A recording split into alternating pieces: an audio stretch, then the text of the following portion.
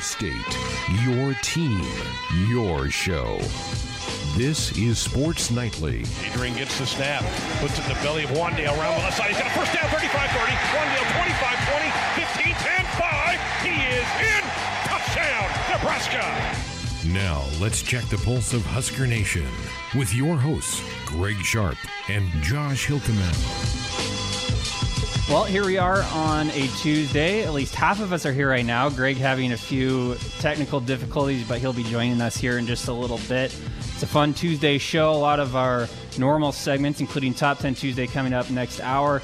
It'll be Top 10 Professional Sports Nicknames. So, of course, that in light of the Washington football team looking for a new nickname, and then the obviously the ML or the new NHL team up in Seattle. So there's a lot to talk about there. We'll get to that at 7:05. But coming up here in just a little bit later this hour, we'll have another edition of our position breakdowns, as we'll have offensive coordinator and wide receivers coach Matt Lubick. So he'll break down that wide receivers group, and a lot to break down there. So we'll get to that. Greg had a chance to catch up with Coach Lubick, of course, in his first year as offensive coordinator and wide receivers coach for the Big Red. And then, as we do on each night that we have our position breakdowns, we'll also get into the Big Ten West rankings of that position. So we'll go through the Big Ten West and what that position group looks like for each of the Big Ten West schools, including Nebraska. And,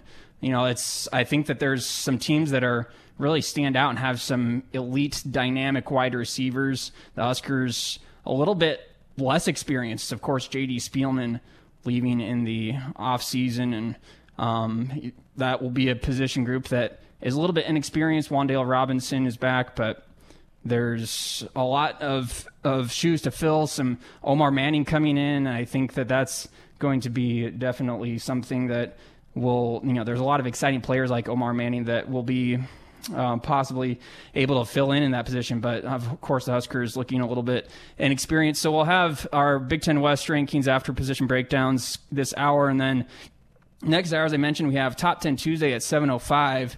And then at 7:25, we'll also have another edition of our preseason Top 25. So we have made it all the way down into team number 19. And so we'll have another edition of that tonight. We'll unveil that coming up in the next hour. So as we wait here for Greg to join us, I'm going to pull you on, Austin.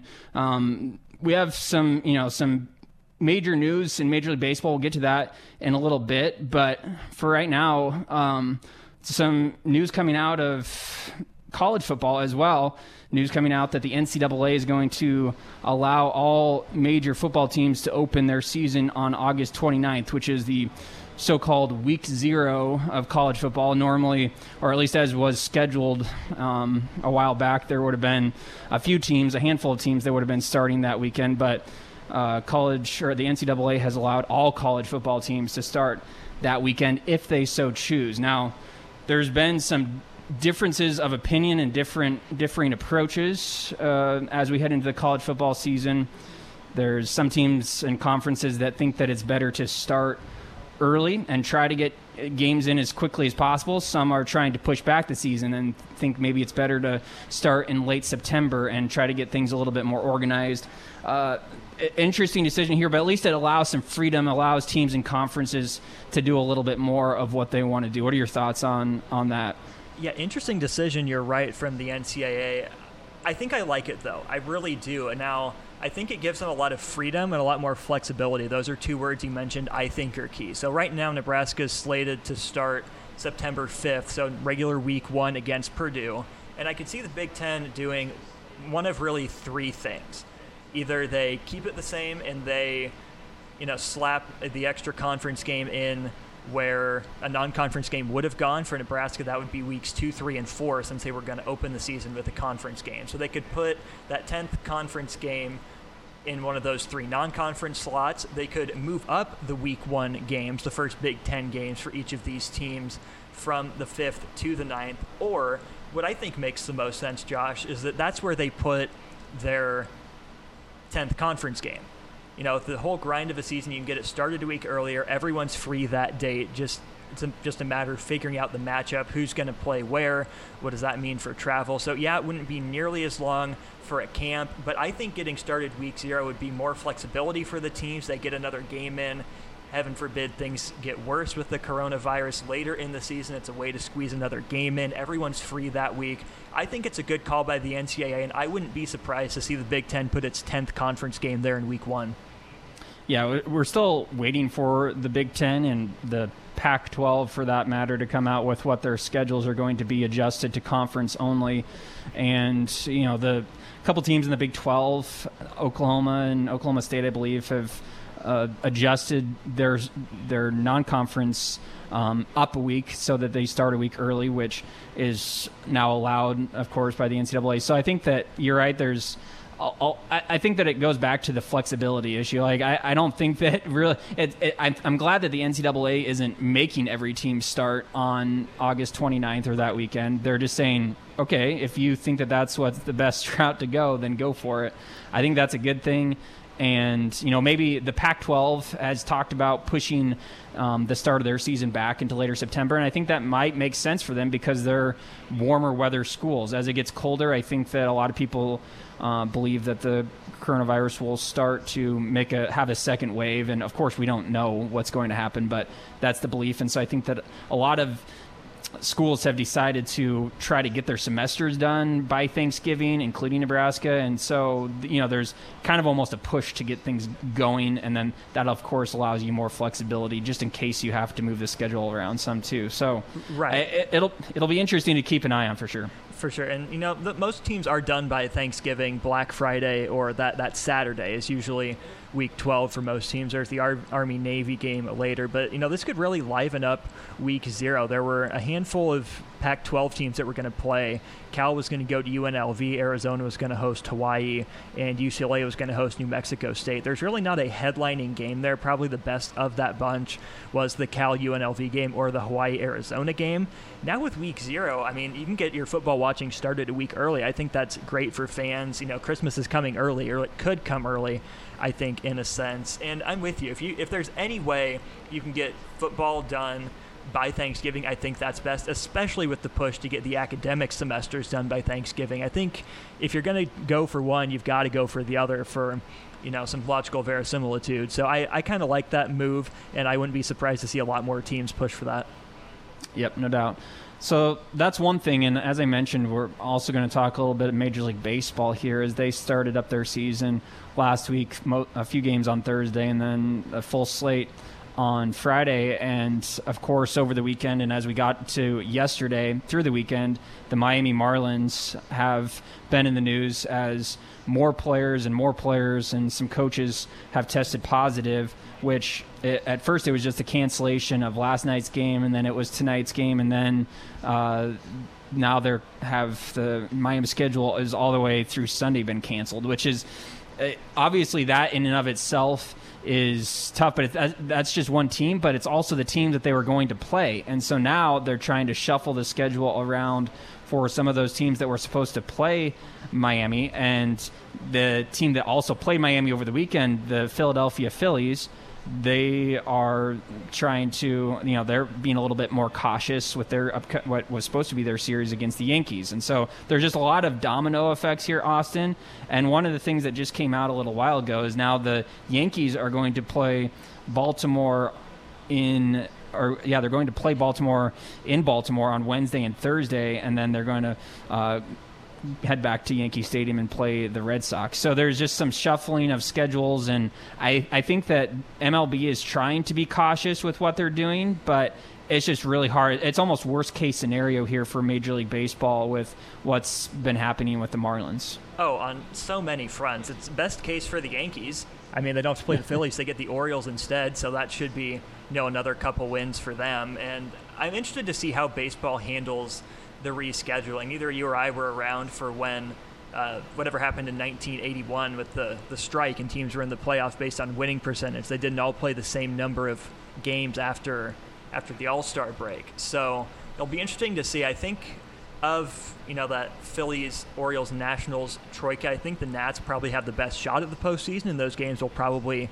end up looming the largest for them, and the Marlins too, I suppose, but they're not expected to be a playoff contender. So I think if Washington loses a game or two against the Marlins and they miss out on the playoffs by a game or two and they don't get rescheduled, Washington's not going to be happy about that. They're probably planning on banking a couple of those wins against those teams. So there's that aspect of it. One positive, though, is, yes, the Marlins have done not a great job. 17 positive tests here, but there's good news for the rest of baseball. 6,400 tests since Friday, not a single positive. Now, obviously, it could still spread, and only waiting, a week until Sunday, not the 2 weeks of quarantine like has been directed. That seems a little bit rushed, but baseball does seem to be on, a bit of a timeline. It wants to be done when it's done. It doesn't want to have to push it back another week, have to reschedule more games. So, yeah, it's not great for Miami. It's not great for Washington, for Philadelphia, for New York, and those teams. But as a whole, I think Major League Baseball has done just fine. The other 29 teams, I think, are doing just fine. Yeah. It's something that is going to be interesting to follow. There were people yesterday when the news was coming out first about Miami and more and more positive tests for the Marlins that, if it became a situation where there was a competitive imbalance due to players testing positive, then the commissioner held the right to be able to, basically just cancel the season. And people were saying that was, written into the agreement, that they came to a month ago or so to be able to play Major League Baseball again this season. And I think that while there's, obviously some truth to that, and what you were talking about with the schedule and, the Yankees and the Phillies and all the teams that are affected by this, directly affected, it probably does create somewhat of a competitive imbalance. But I think that most of the teams, the players just want to play, and I think that they're willing to deal with at least a little bit of that imbalance, at least for a while. I feel like if 4 or 5 different teams have a big outbreak like this all at once, and then like if they all have an outbreak at once, and then that affects 5 or 6 other teams that they're playing and are scheduled to be playing over the next few series, then that's obviously a whole different situation. But right now, it's one team that has had an outbreak, and I think that it at least can be somewhat controlled for the time being. Oh, absolutely, and it has, I think, pretty well with the 0 tests out of the 6,400. And to your point on the players want to play, that's what got us in this whole situation in the first place. That's what caused a lot of this hand-wringing, was a group text conversation between the Marlins asking if they wanted to play. It was a group text between the members of the team. They knew that there was someone with a positive test, or they knew they could have been exposed. And in their group text, they were talking with each other. Do we want to play? Do we want to go forward with this? What do we want to do? They decided to play, and then a couple days later, it comes out that they had all these positive tests, and it could have spread. So, yeah, I really think the players do want to play. And, there's always going to be some competitive imbalance. There are better teams, there are worse teams. It's not exactly cyclical, but, it goes in stages. Some divisions are just better than others. That's what it is. And there's always going to be a little bit more of that based on the true geographic schedule Major League Baseball put together for these teams, but totally there's competitive imbalance, and totally the players want to play. Yep. All right, so that's what we have. That's what we're talking about tonight. Those 2 topics that we talked about with college football and Major League Baseball are related because, as Greg and Ben and all of us have said on the show over the past few weeks, Major League Baseball is kind of the testing ground for college football in some ways, because neither of them are going to have a true bubble like the NBA or the NHL or MLS. They're doing it with travel, and they're trying to take precautions, and so they're trying to do it in a certain way. And if Major League Baseball comes to a screeching halt, then I don't think college football has a whole lot of hope for going forward, at least doing it the exact same way as baseball. So it's something to look at and something to keep an eye on over the next couple of days and weeks as we hopefully approach closer to a college football season.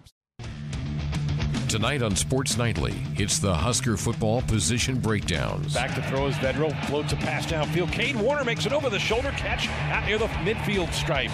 Cade Warner with a terrific grab. tonight. Adrian gets the snap, holds it, looks, sets, throws, pass, caught, Wandale, first down. Gets to the 20, 15, shoots the defender, 10, 5, touchdown, Nebraska. Wandale Robinson's first touchdown as a Cornhusker. Wide receivers coach, Matt Lubick. And here to talk about the Husker wide receivers, Husker offensive coordinator and wide receivers coach Matt Lubick. Let's just start with you. You take a new position, and then the world gets turned upside down. How bizarre has the last 6-7 months been for you?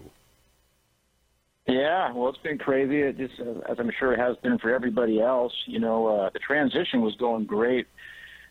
Taking the job, knowing Scott, and then getting to know the staff, who welcomed me with open arms, and I felt really good about spring ball. We got 3 good practices in, some walkthroughs, and I loved where we were going. And then all of a sudden this hit, and we had a complete shutdown, and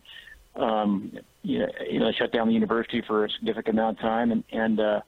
But the one thing that was good football wise is that in a positive, it gave you time to look and study and regroup and gather your thoughts, because when I first got here it was kind of just a whirlwind, just trying to get my feet on the ground, and so I feel a lot better, where we're going as an offense, studying other teams as well, and also recruiting. It gave us a lot of time to really hone in and talk to recruits, because we did have some definite free time. Coach, you have inherited a position that lacks much experience. How big a challenge is this going to be for you? I'm excited about it, to be honest with you. The kids I've been working with, we spend a ton of time on Zoom, have been awesome. The older guys have been kind of helping out the younger guys. I'm really excited about their attitude, and I think we have talent. I saw these guys in practice for 3 days, and so I was just getting a feel to get to know them, but I loved what I saw. I also know that we have some good players coming in. They're going to add to the room and are going to provide some competition and give us some depth. The thing about experience is it is what it is. You control what you can control, and there's nothing better than having live reps. And we'll get that as we go.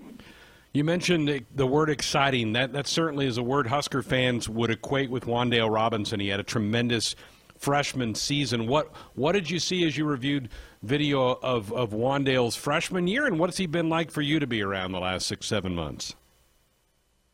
Sure. Well, as a freshman, what amazed me is for him to come in and play 2 positions. That's very rare. It's hard enough to play one position, but to play tailback and also receiver is pretty much unheard of. The one thing we do in our system is we cross-train guys.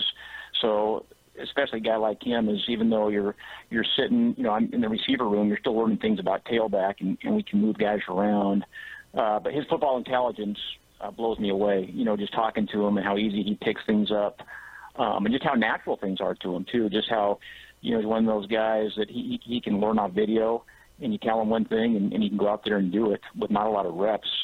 And then since I've been here, his leadership ability, he's just a freshman, but we're not treating him like a freshman. We're treating him like an experienced guy coming back to be a leader by example. But he's taken that a step further and really reached out to the younger guys and kind of driven our group and making them better by the way he works and being vocal about it. And he's embraced that, and that's going to be huge for a whole offense. I want to ask you next about Cade Warner, who we've seen sporadically the last couple of years. He battled injuries last fall, and I think that was really hurtful to Nebraska's offense, not having Cade out there. What have you learned about Cade in your short time at Nebraska? He's amazing, and he's very similar to Wandale. I've been doing this for 25 years. I don't think I've been around a more mature person than Cade Warner. And when I say by that, he's like talking to your coach. I think he's more mature than me. Just talking to him and just how he has such a good feel about the group, and he's wise beyond his years. And so he's a lot like Wandale, where I asked him for feedback. How did you guys do this last year? And he helps me coach guys. Not only is he a good football player, but the one thing about this off season is there's limited things that coaches can do based on NCAA rules as far as working with the players. So we really got to rely on our leaders to really work with the players. And the whole thing for me is to get them to know our vision and what we expect, and then they got to carry it out. And he's done that better than anyone I've been around. It's amazing. And Wandell's in that same boat. You know, Cade's been around the system a little longer than Wandell, but I know the whole team looks up to him. I look up to him. And, I know last year he showed a lot of toughness playing through a bad ankle. And I think people didn't know really how bad it was. It was pretty darn bad. And he showed a lot of toughness playing through it. And I'm excited to see what he's going to do on the field for us. He's already done a ton of things off the field for us that hopefully will show this season. But, he's special. I want to get your thoughts next on Chris Hickman. A year ago at this time, he was in the tight end room with Coach Becton. Then the lack of bodies, he transitioned out to wide receiver. Now you guys have him listed as a wide receiver. Your thoughts about Chris making that transition to the wide receiver room? Yeah, well, we love his toughness. You know, I saw him on cut-ups, and he didn't get a ton of reps, but when he did, he took advantage of them and showed a lot of toughness, a lot of physicality. You know, he's a great he's a big body guy that has great range, good athlete, great frame. And again, it's an easy move from him from tight end to receiver because we kind of cross train those guys. I mean, so the R is what he plays, and it's also what Wandell plays. But there's sometimes where, you know, we can ask him to do things that a tight end does that he already knows, but also split it out and play wide out. And he was learning that even when he was with Coach Becton. And so it's made the transition easier for him.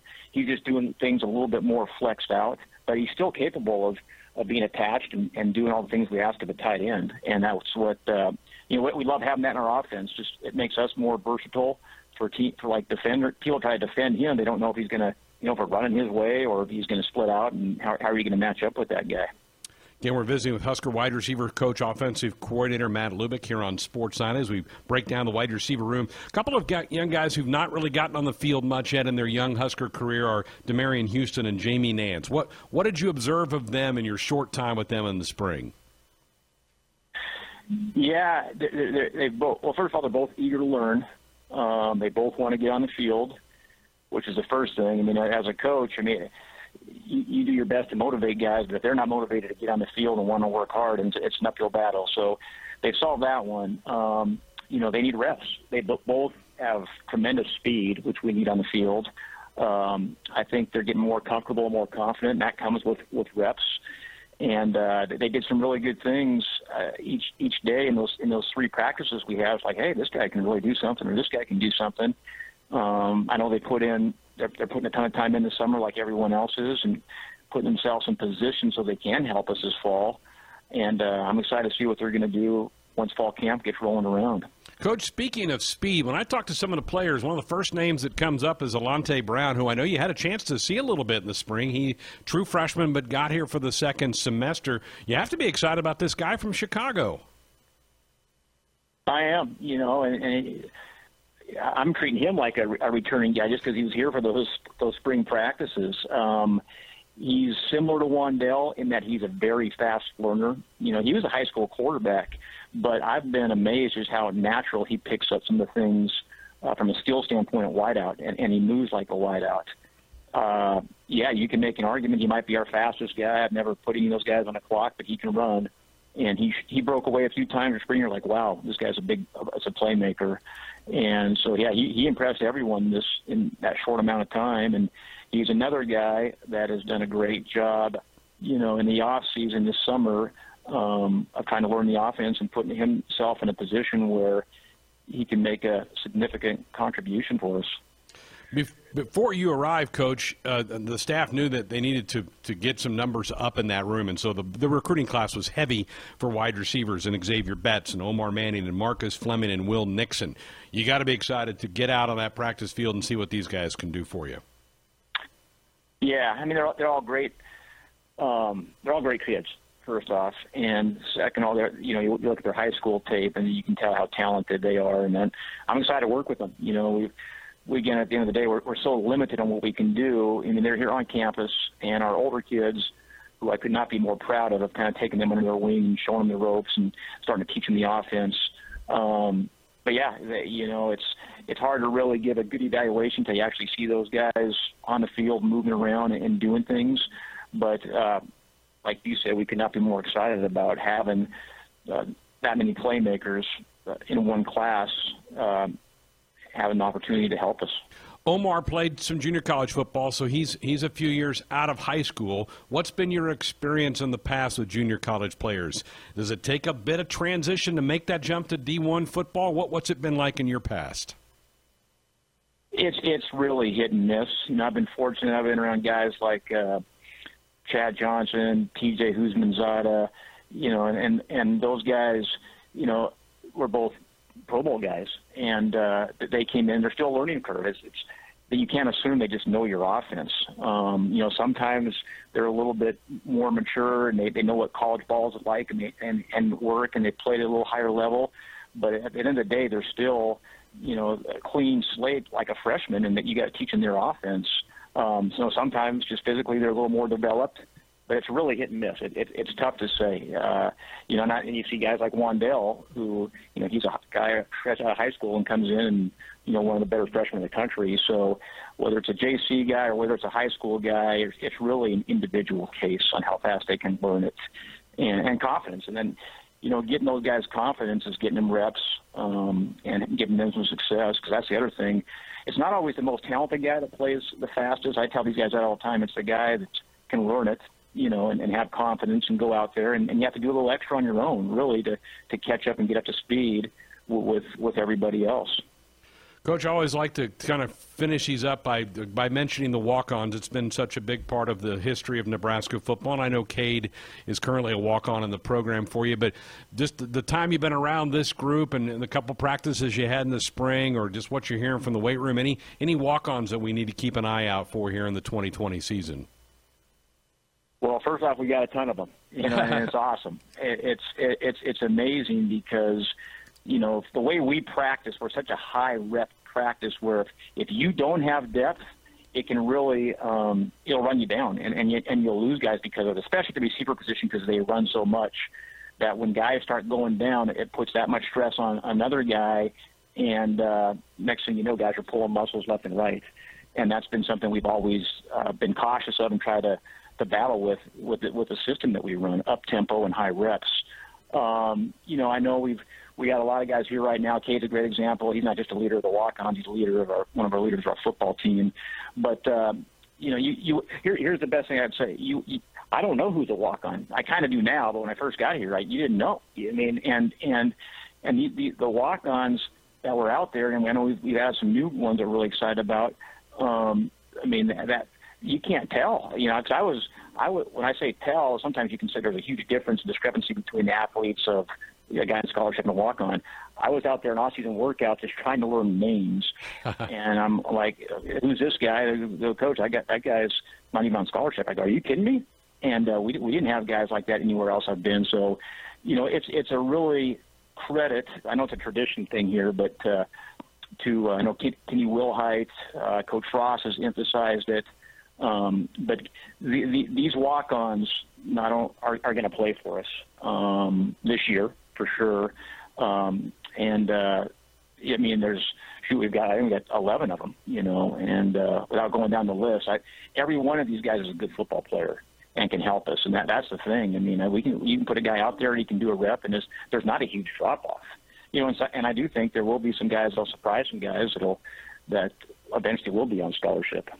Well, Coach, we appreciate the time. It's going to be fascinating to watch your group and as they progress through the fall camp and hopefully into some games here in this fall. And I know you can't wait to get out there with them. Keep them healthy, and let's hope for some football here in a few months.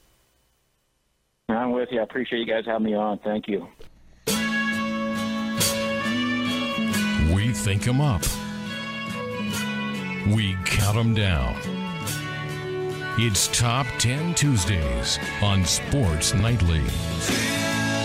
Well, we thought with the Washington football team having trouble coming up with a nickname, we thought we would dive into the best nicknames in professional sports. Looking at the Big Four, the NHL, the NBA, Major League Baseball, and the NFL and Major League Baseball, NBA, and NHL. What do you think of this one, Austin? We kicked this one around a little bit last night on the air. That we did. It's I think it should be a fun one. it'll be a matter of taste, I think, for all of us. I'm interested to see what our criteria are for choosing what we think makes a top team name. And I'm curious to see what the Washington football team decides is their criteria down the road. What kind of criteria did you use?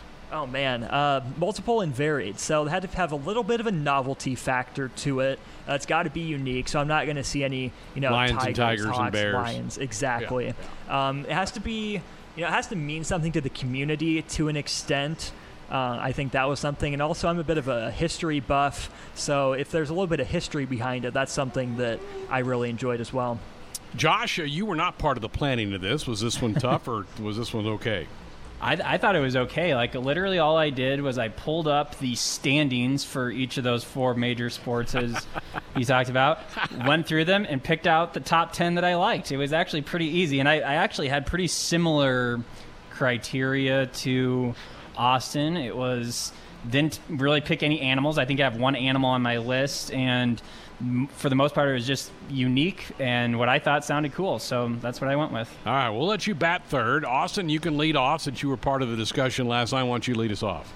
All righty. So I'm interested to see where this one ranks on your guys' list, but I have the Seattle Kraken here at number 10, the NHL's newest team. There was a lot of buzz around it when it came out late last week. I'm still not sold on it. I think it sounds a little gimmicky. No offense to the SNBL's Hong Kong Kraken. But, it gets a spot because of the novelty. It's sea-related, as all of the Seattle teams are for the most part. So it's unique. It's novel. It means something to that area after a sense. I'm just not entirely sold on it, but I think that novelty factor is enough to push the Kraken to my number 10 spot. All right, very good. My number 10, Josh will like this one. I got the Minnesota Twins. I think that's a perfect name for the Twin Cities. It fits in the region really well. Love their logo. So the Twins make it on my list at number 10. See, I figured that I would get a little bit of a homer call out if I did that. So I decided to leave the Twins off my list. But my number 10, I have the Ducks, the Anaheim Ducks, and at one point they were the Mighty Ducks, and they had the movie and all of that. I feel like that's almost more nostalgic for me as the movies, and so they're actually, the Ducks are the only animal. I'll probably have to double check this, but yeah, I think they're the only animal mascot that's on my team or on my top 10. So Ducks are my number 10. Okay. All right, number 9 for me. I stick in hockey, but I go just west here of our state's borders. I go to Colorado here and the Avalanche. So Colorado sports teams, they have the Rockies, they have the Nuggets. I think the Avalanche is clearly a superior team name. It implies power. It implies inevitability. There's nothing you can do to stop it when it starts. And, I think that's just a perfect team name, intimidating enough, regional enough. I think it's great. Very good. I like that one a lot. You may see that a little bit later on. I'm in the same market, but I'm going the Nuggets for my number 9. The Denver Nuggets. I think it fits the Rocky Mountain part of this thing. So I go with the Nuggets from the NBA. So I go MLB at 10 with the Twins, and I go NBA with the Nuggets at 9. I like it. I don't have either of those on, but the Avalanche they just barely missed out on my list. You'll see a theme with mine. I have a lot of weather-related, like natural occurrences in my top 10, including my number 9, which is the Chargers, Los Angeles Chargers, formerly San Diego Chargers. But I like their name, like it sounds cool, but it's also their logo I always thought was pretty neat. Unfortunately, they're one of the rivals of Kansas City, so I can't cheer for them too much. But I have to admit that I don't mind their mascot and their nickname. All right.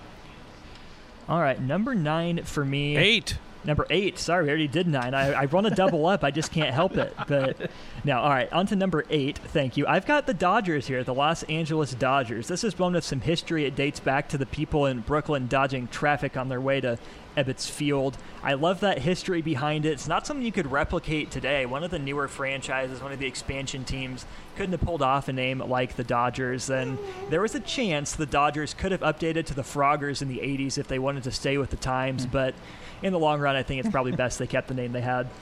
Was it because of something about rail cars or something that they got their initial name? Isn't that right? Right. Cable car or something like that. All right, my number 8. I'm in the New York market for my number 8, and I'm going hockey. I'm going the New York Islanders. I mean, basically, they play out on Long Island, so their name really fits their franchise really well. And that was part of my criteria, is try to find franchises that fit their communities well. So that's why you're not going to – the Lakers aren't on my list because the Lakers don't fit. They did in Minneapolis when they were there. They don't fit in L.A. But the New York Islanders make my list at 8. I was going to say, if we had to do worst nicknames, Lakers would probably be toward the top of that because it just doesn't make sense at all. My number 8, I have the Angels here, the Los Angeles, formerly the Anaheim Angels, the Los Angeles Angels of Anaheim, the California Angels, whatever one you want to look at. But they, for some reason, I always thought that was kind of a cool nickname. Of course, named after the city of Angels, Los Angeles, so it makes sense. But it seems a little bit basic, but I always thought that it seemed like a pretty cool name. And I have the Angels at number 8. The city of Angels, perfect. Very apt. Number 7 for me. We are on number 7. We just did 8. Yeah, you're right. I can count. You're on target now, Austin. We're good. We're on point. All right, number 7 for me. Speaking of being on point, I've got the Bucks. This was a little bit of a dark horse for me. It doesn't seem like that, but here's my reasoning. It's hard to make deer intimidating. Like, it really is. When you think of deer, you think of Bambi.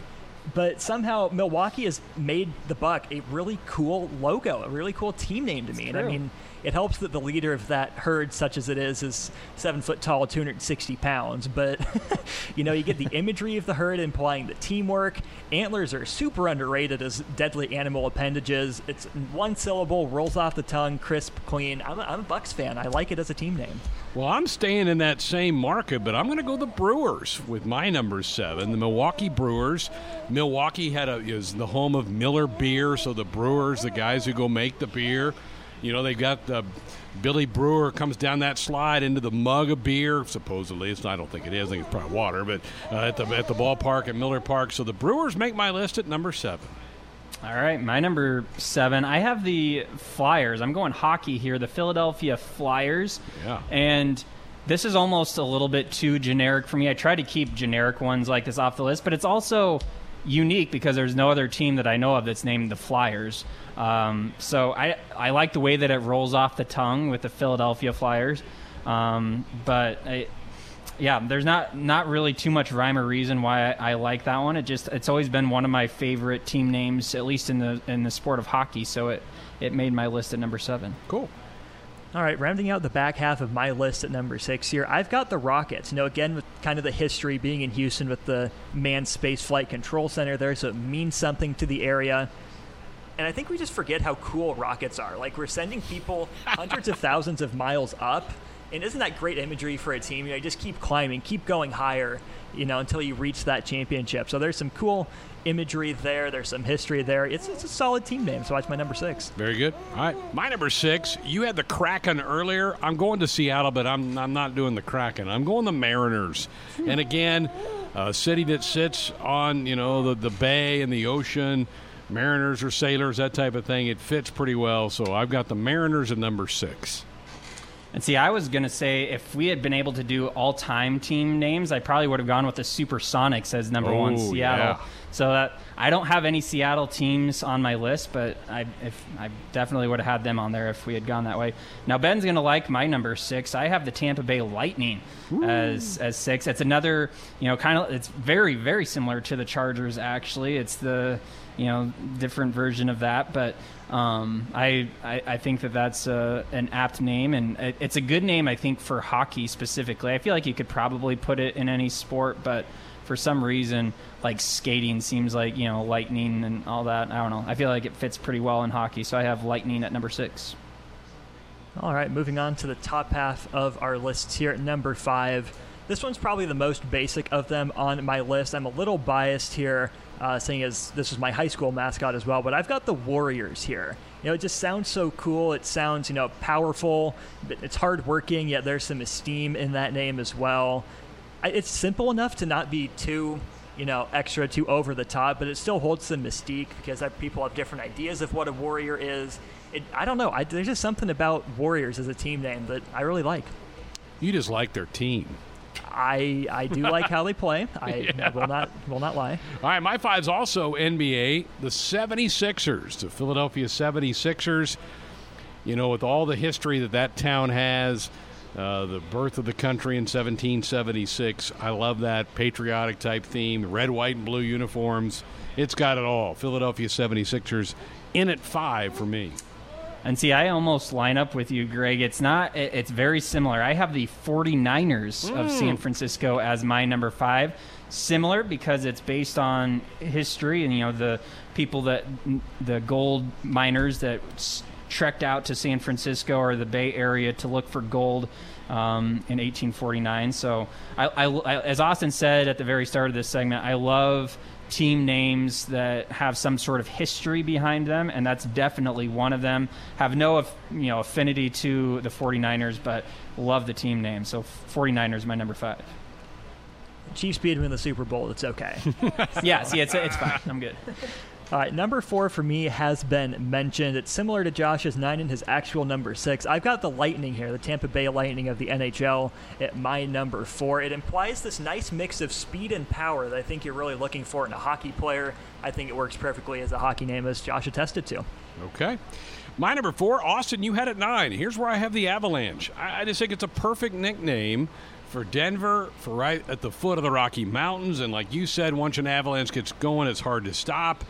Just a lot to like about that, so I like it even more than you did. I've got them up at number 4. Very good. My number 4, I have the Thunder here. It's the other part of the Lightning. I feel like it's a little bit more powerful, but it's another weather-related nickname, and Oklahoma City is a relatively new franchise coming over from Seattle, the Supersonics, which Supersonics I probably would have put a little higher than the Thunder, but I still think the Thunder is a cool nickname, and it's a newer name and kind of fits with a newer team. So I thought they did a very good job of naming that new team. All right, my bronze medalist is the Mavericks, specifically the Dallas Mavericks. You think about all the potential horse equestrian mascots. You get Broncos, Colts, Stallions, Mustangs. None of those are nearly as cool or macho as Mavericks. You know, maybe I'm just letting my affinity for Top Gun show here, but I really like Mavericks. You know, it sounds wild, it sounds intimidating, but, you know, you can also be family-friendly with it. So I've got the Mavericks here at my number 3. Okay, very good. My number 3 was Josh's 5. Here's where I've got the 49ers, and Josh laid that out perfectly. I mean, the gold rush to the California coast. San Francisco picks up the name. Doesn't hurt that they've been successful as a franchise as well, even though they didn't win this past Super Bowl. They won a bunch of them. So I've got the San Francisco 49ers at number 3. And see, Greg, I flip-flop with you. I have the 76ers at number 3. To me, it's just like a matter of, I feel like the part of history that I like better, I would probably prefer the Revolutionary period over the 1800s. And so I just, I like that period of history a little bit more. So I have the 76ers at number 3. But again, we're kind of in lockstep here, just a little bit flip-flopped. All right, number 2 for me would probably play a little bit better if Ben were here, but I think you guys can still appreciate it. Aaron Hannon from The Office would call my number 2 team the Sabres, but I've got the Buffalo Sabres here at number 2. You're literally calling yourself a sword. It's quick slicing, deep cutting. It's versatile. It just sounds so pompous and royal. There's nothing like it in the rest of sports. So Sabres, the Buffalo Sabres, my number 2. Very good, and nice way to work the Office reference in there as well. My number 2, I'm going to the NFL. I've got the Pittsburgh Steelers. Great organization, the Steel City, the steel workers in that part of the country. It fits that moniker that they want to be a tough, rough football team. Perfect. In sync with all that. The Pittsburgh Steelers, my number 2. Yeah, and I feel like that my number 2 actually kind of goes along in some ways with you guys. You have the Sabres, which is kind of a sword, and the Steelers, is what they're made out of. And then I have the Knights as my number 2, the Las Vegas Knights. Again, a newer team nickname, but I think that they hit that out of the ballpark when they named their team the Knights. I know that it's not super original, but I feel like it's perfect with Las Vegas too. Obviously, they probably could have gone with what Ben named his team, the Las Vegas Outlaws in SNBL, but the Knights are pretty good. I have them at number 2. All right. Here we go. My gold medalist, number 1 for me. I go back to the NBA. I go to Portland. I have the Trailblazers here at number 1.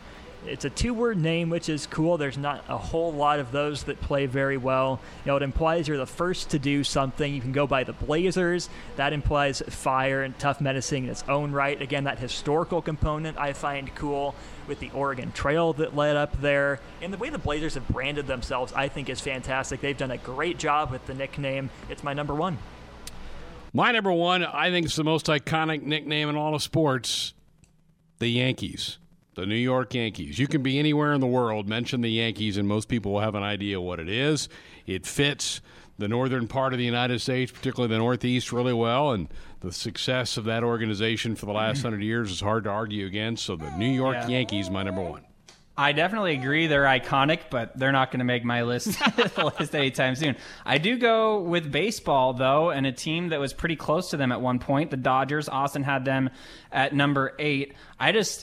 I love how you can, and obviously it doesn't make as much sense in Los Angeles, but as Austin laid out, the Dodgers, they were the trolley Dodgers, how you can wrap it up in the fan base of a team, like they can feel like they're a part of the team, is pretty cool. So I thought that was, growing up, when I learned that's why they were named that, I always thought that was pretty cool. So I have the Dodgers at number 1 for me. Very good. All right, let's Twitter poll this, Austin. Let's put our 3 choices up there: the Yankees, the Dodgers, and the Trailblazers, and then leave another category for people if they want to jump in there and do that.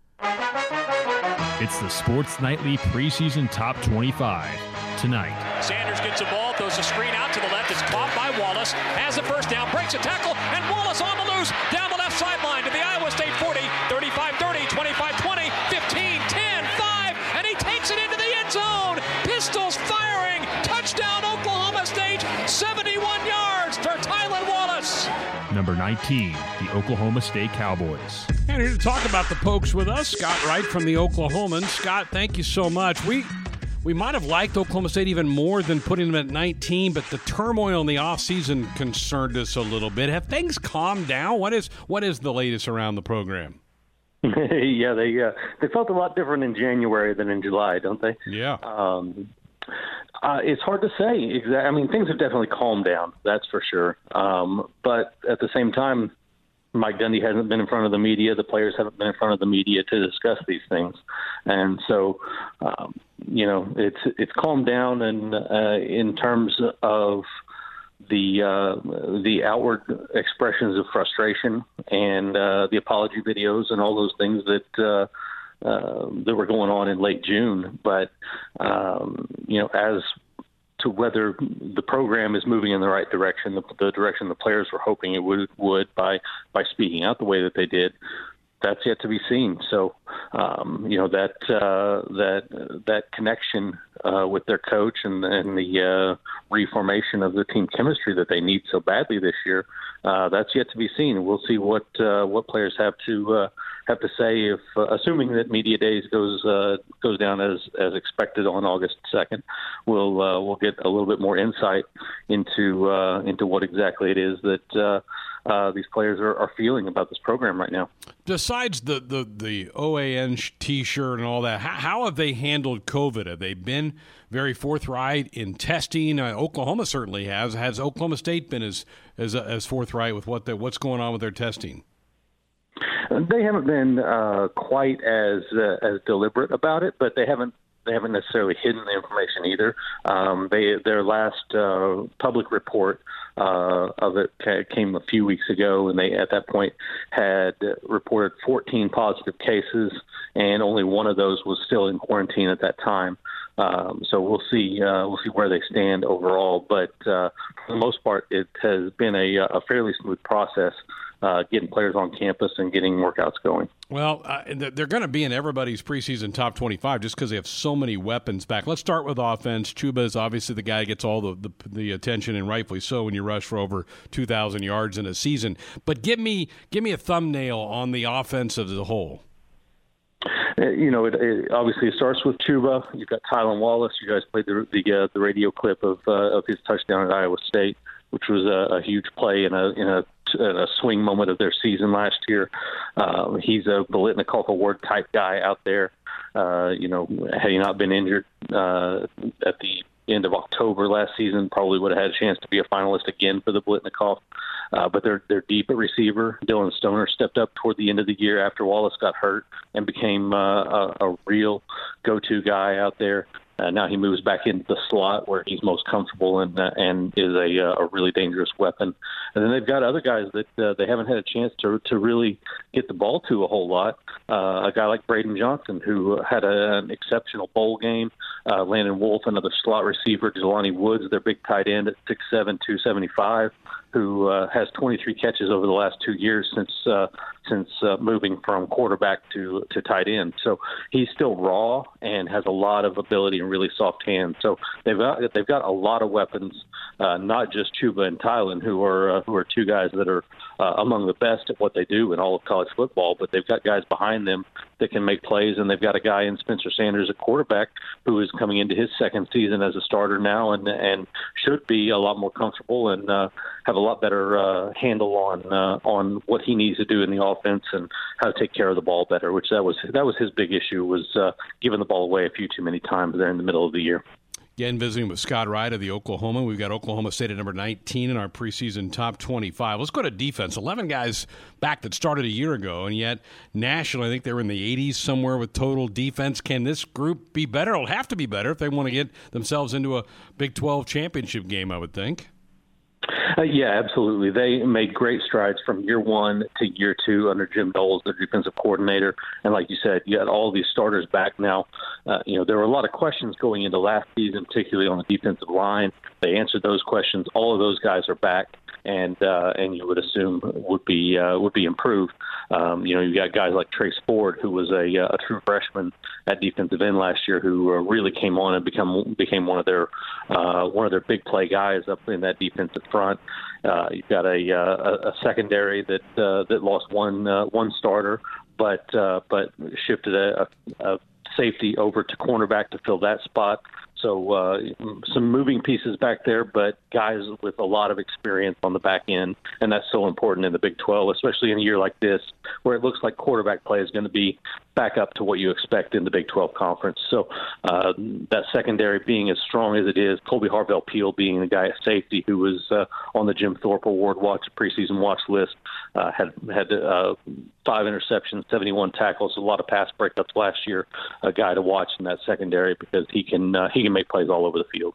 Scott, I know the Big 12 as of right now is still trying to hold on to all 12 games. Oregon State's off. The Pac-12 is not going to play non-conference games. Has Oklahoma State tried to replace them on the schedule, to your knowledge?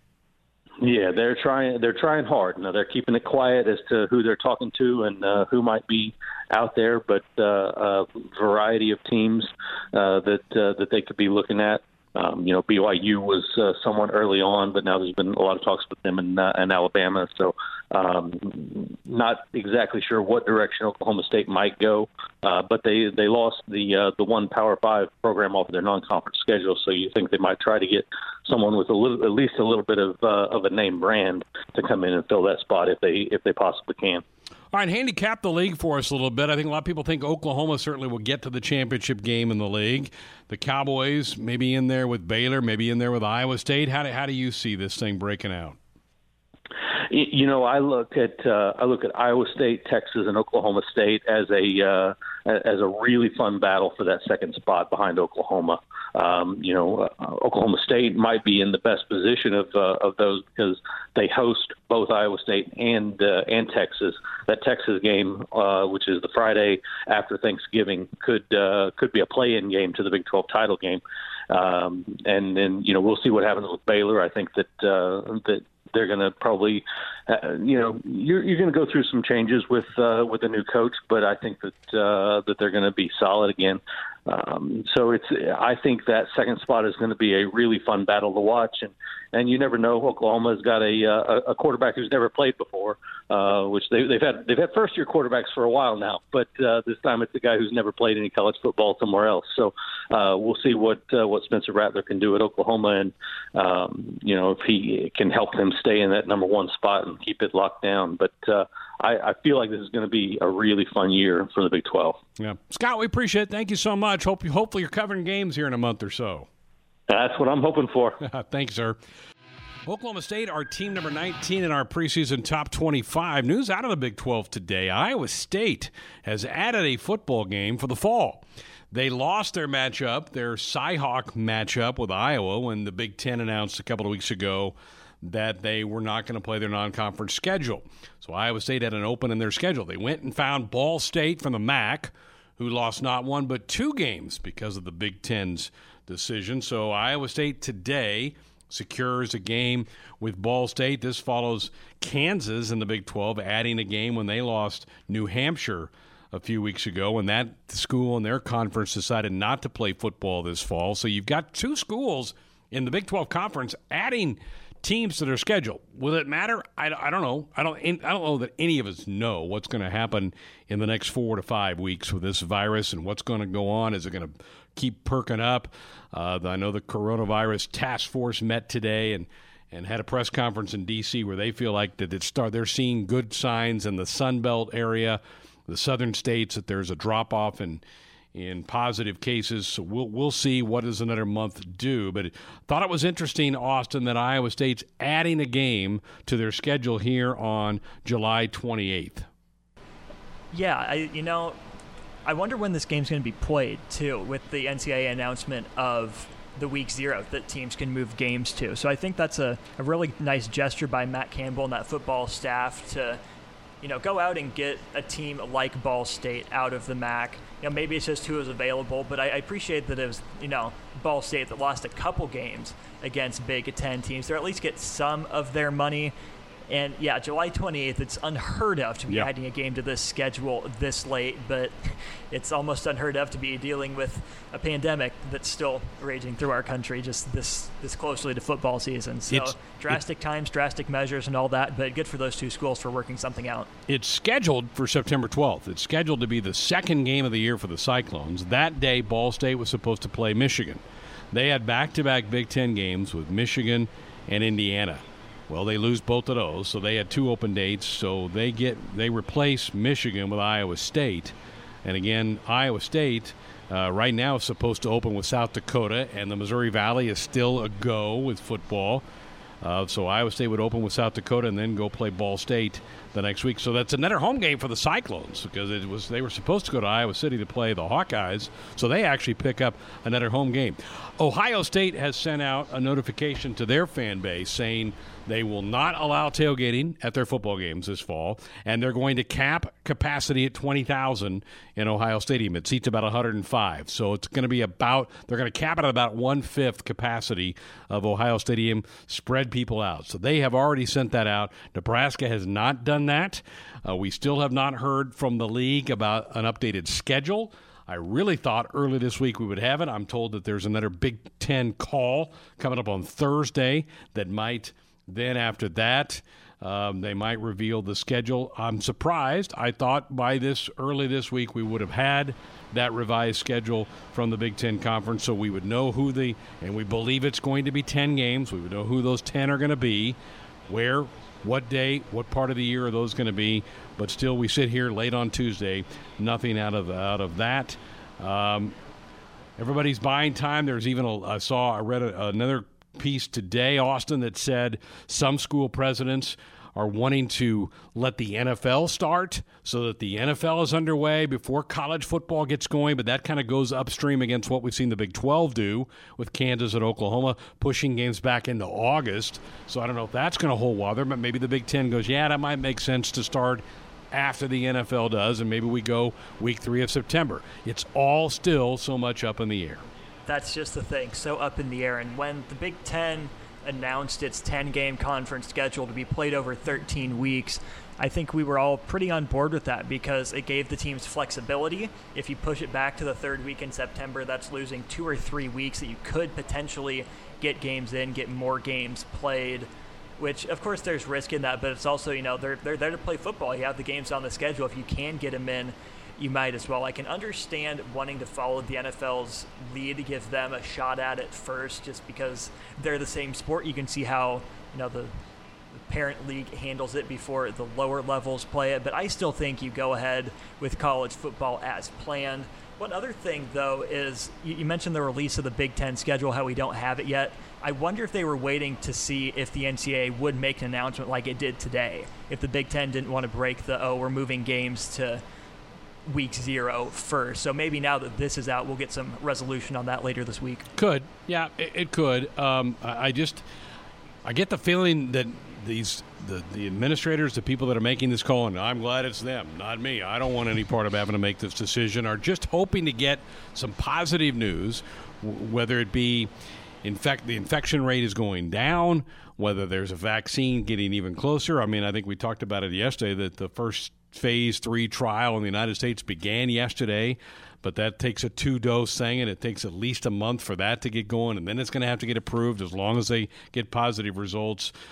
So we're still several months away from that. It's just an awful situation for those of us who love sports, but also realize you got to be smart about it. You can't just go put a bunch of young people's health at risk by rolling the dice with this thing. And so there's so many things up in the air about this, and it's just such a difficult thing to try to navigate. Callers and guests into our show. Dial us up on our Sports Nightly hotline, brought to you by the Woodhouse Auto Family, bringing you more choices in brands, locations, and service. Experience the difference. Purchase with confidence. This is Woodhouse. All right, tomorrow night here on the program, another edition of the Husker Huddle with Jeremiah Searles. He's going to sit down with Tommy Armstrong, the former Husker quarterback, hear what Tommy's up to and get the latest on him. We'll also continue our look at the teams in the Big Ten as we go around the Big Ten. We started last night with Purdue. We'll go to Illinois tomorrow to see what's going on with the Fighting Illini, another team that we know will be on Nebraska's schedule because they're a member of the Big Ten West. While that, we'll also continue our preseason top 25 countdown. Didn't get your thoughts. Are you okay with the Pokes at 19? Were you on board with that one? Yeah, I think it's fair. He mentioned all the upheaval, but I think good talent can rise above it. Mike Gundy's a good coach. As long as he can win back the majority of that locker room, I think they've got a really good shot to make some noise. Probably not past Oklahoma, but I'm with Scott. I think they can challenge for that second spot in the Big 12. I do too. They like most everybody in that league has had a tough time with Oklahoma. Good show tonight. Thanks again to Scott Wright from the Oklahoman for being a part of this hour here on Sports Island.